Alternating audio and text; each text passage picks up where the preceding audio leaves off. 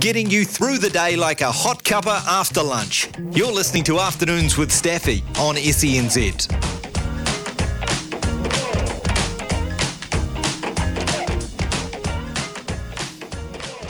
I was about to burst into song saying you won't be waltzing Matilda with Casey Berrier, but she probably doesn't even know that song, being American, doesn't know the Australian. Do you know Casey Berrier, international football correspondent, joining us live out of Australia? Do you know about waltzing Matilda? Of course I know about Waltzing Matilda. Okay, well, I think it's like an international song. Oh, is it? Oh, well, give us a rendition. Maybe. Give us the American rendition. No, I think it's the same. But I'm not going to sing it. I'll save that one for later, guys. Semifinals were rippers. You were at both of them. Tuesday night, Auckland. Wednesday night, Australia. Let's go Spain, Sweden first. That was a ripper. Yeah, it was. I mean, especially those last 10, 15 minutes when those 3 goals were scored. But it was both teams were, I think, afraid to do too much. Didn't want to make that first mistake. And then once Spain broke through, everything was on, and the equalizer by Sweden. And then, the finish a minute and a half later to send Spain through. Yeah, it was pretty exciting way to end.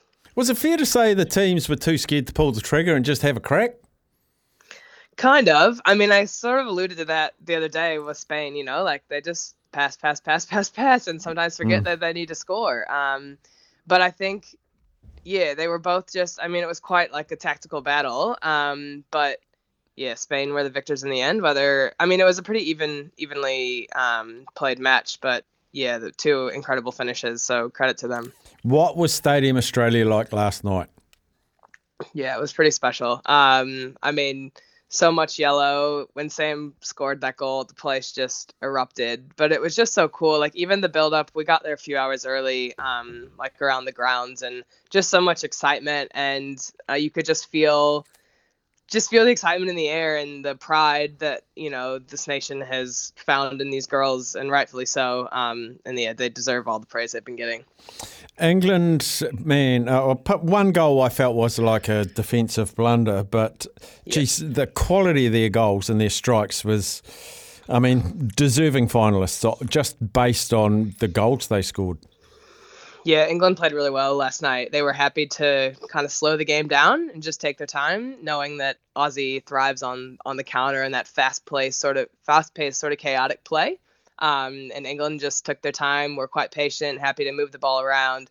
I think in the first 10, 15 minutes, I showed a stat, and it was 32 passes to Aussie to 128 with England, sort of in that Spain vibe, just sort of pass. But they found their moments and, definitely capitalized. Felt bad for the Aussies. I think they were a step off a little bit last night. I think, just tired legs. You're in the semifinals and, have just been running like crazy because that's their style of play. But yeah, England looked sharp last night and deserve a spot in the final. And what's the mood in Australia after just dizzying heights the last few weeks backing their Matildas? What are you sensing in and around Australia, the sporting public this morning?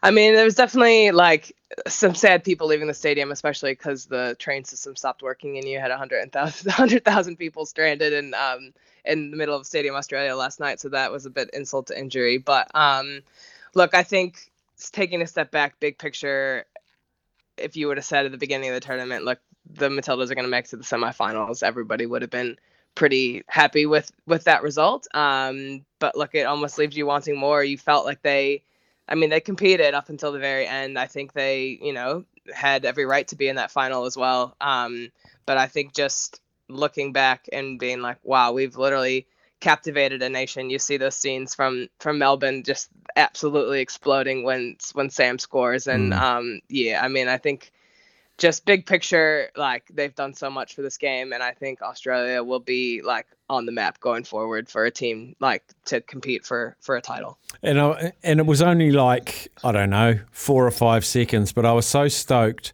that Sam Kerr endorsed her reputation last night. Yeah, I think the people around me, you could sense a little bit of frustration.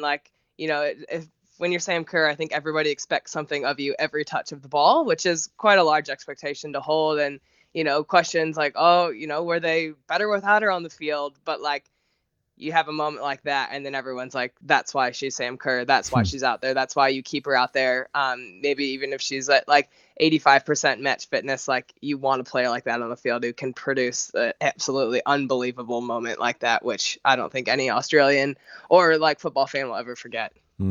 All right, you can take your review hat off, get your preview hat ready for tomorrow, and we'll reconnect tomorrow. Third and fourth playoff, and not a semi-final, a grand final. Yes. No, just the World Cup finals. Yeah. Okay, the World Cup final. No more semis. All right, thanks, Casey. Thanks, Daffy. Have a good one.